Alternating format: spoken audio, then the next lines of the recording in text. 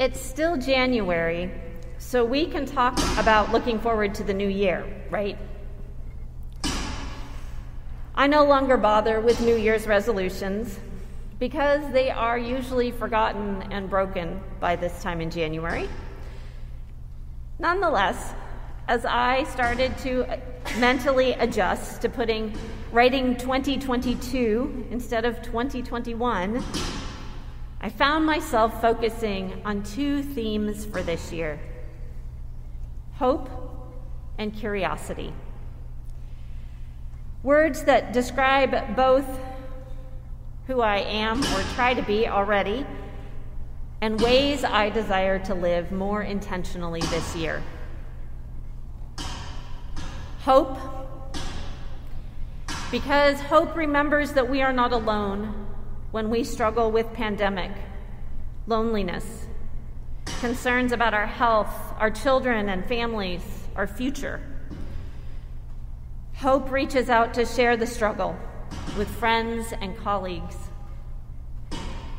With hope, love lives in every moment, and the future is bright on the horizon.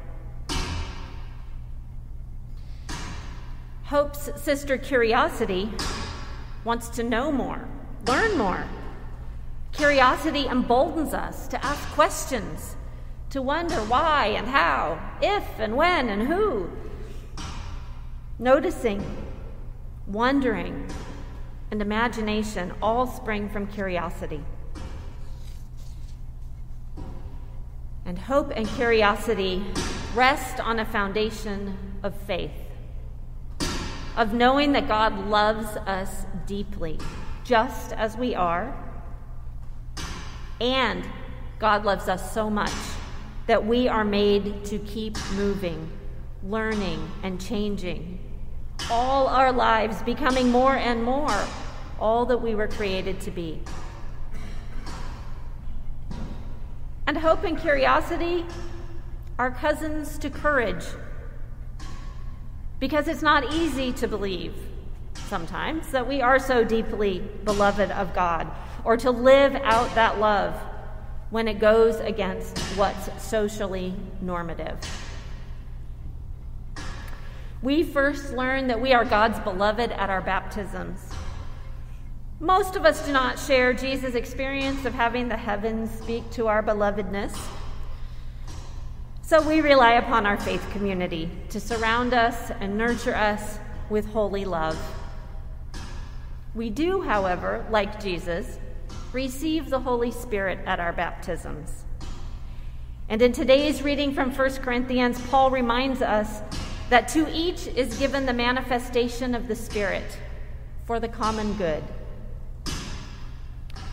As God's beloved, we receive gifts of the Spirit that are uniquely ours.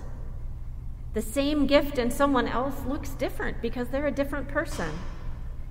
And the gifts Paul mentions, utterance of wisdom and knowledge, faith, healing, miracles, prophecy, discernment of spirits, tongues, and interpretation of tongues.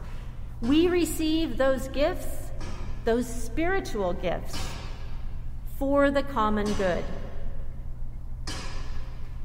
We often hear of the common good in politics or philosophy. For Paul, the common good has to do with community.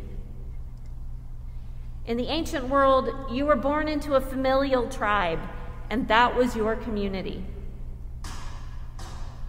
Jesus and his followers model a community of choice, of affiliation by shared faith and values. And Jesus calls this community where, against all social norms, everyone is beloved, welcome, and respected equally. Jesus calls this the kingdom of God.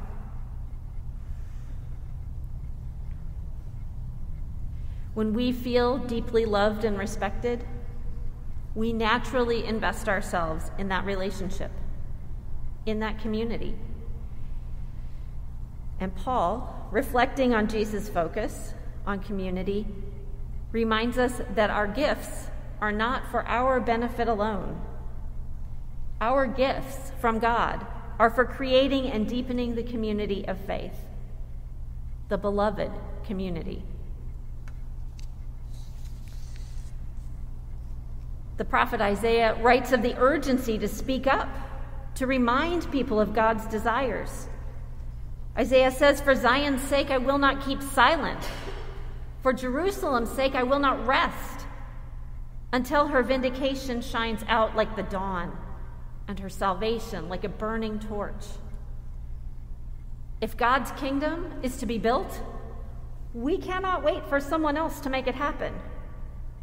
We have all the gifts that God requires, and we cannot rest until the light of God's love and welcome shines like a burning torch that draws seekers to it. This is our story of hope, our story of wondering and curiosity about what lies ahead.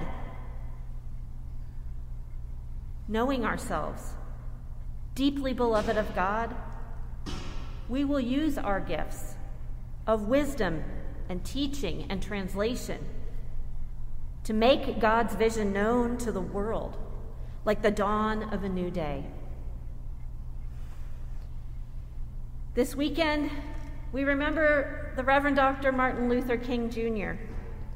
and his prophetic vision of the beloved community. Borrowing from the website of the King Center in Atlanta, this is King's vision. In the beloved community, poverty, hunger, and homelessness will not be tolerated because international standards of human decency will not allow it. Racism and all forms of discrimination, bigotry, and prejudice will be replaced by an all-inclusive spirit of sisterhood and brotherhood. In the beloved community, international disputes will be resolved by peaceful conflict resolution and reconciliation of adversaries instead of military power. Love and trust will triumph over fear and hatred.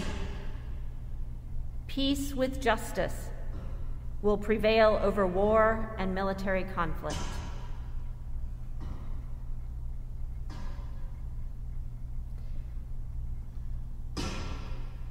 Dr. King offered that vision 60 years ago. We each have gifts for the common good, for creating the beloved community. If we continue waiting for someone else to do it, it will not happen, and our world will not change.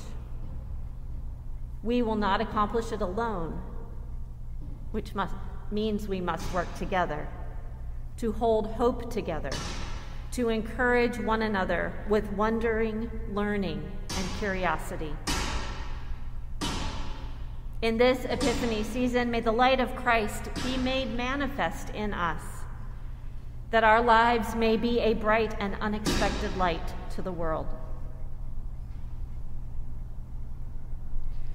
Glory to God, whose power working in us can do more than we can ask or imagine. Glory to God from generation to generation in the church and in Christ Jesus forever and ever. Amen.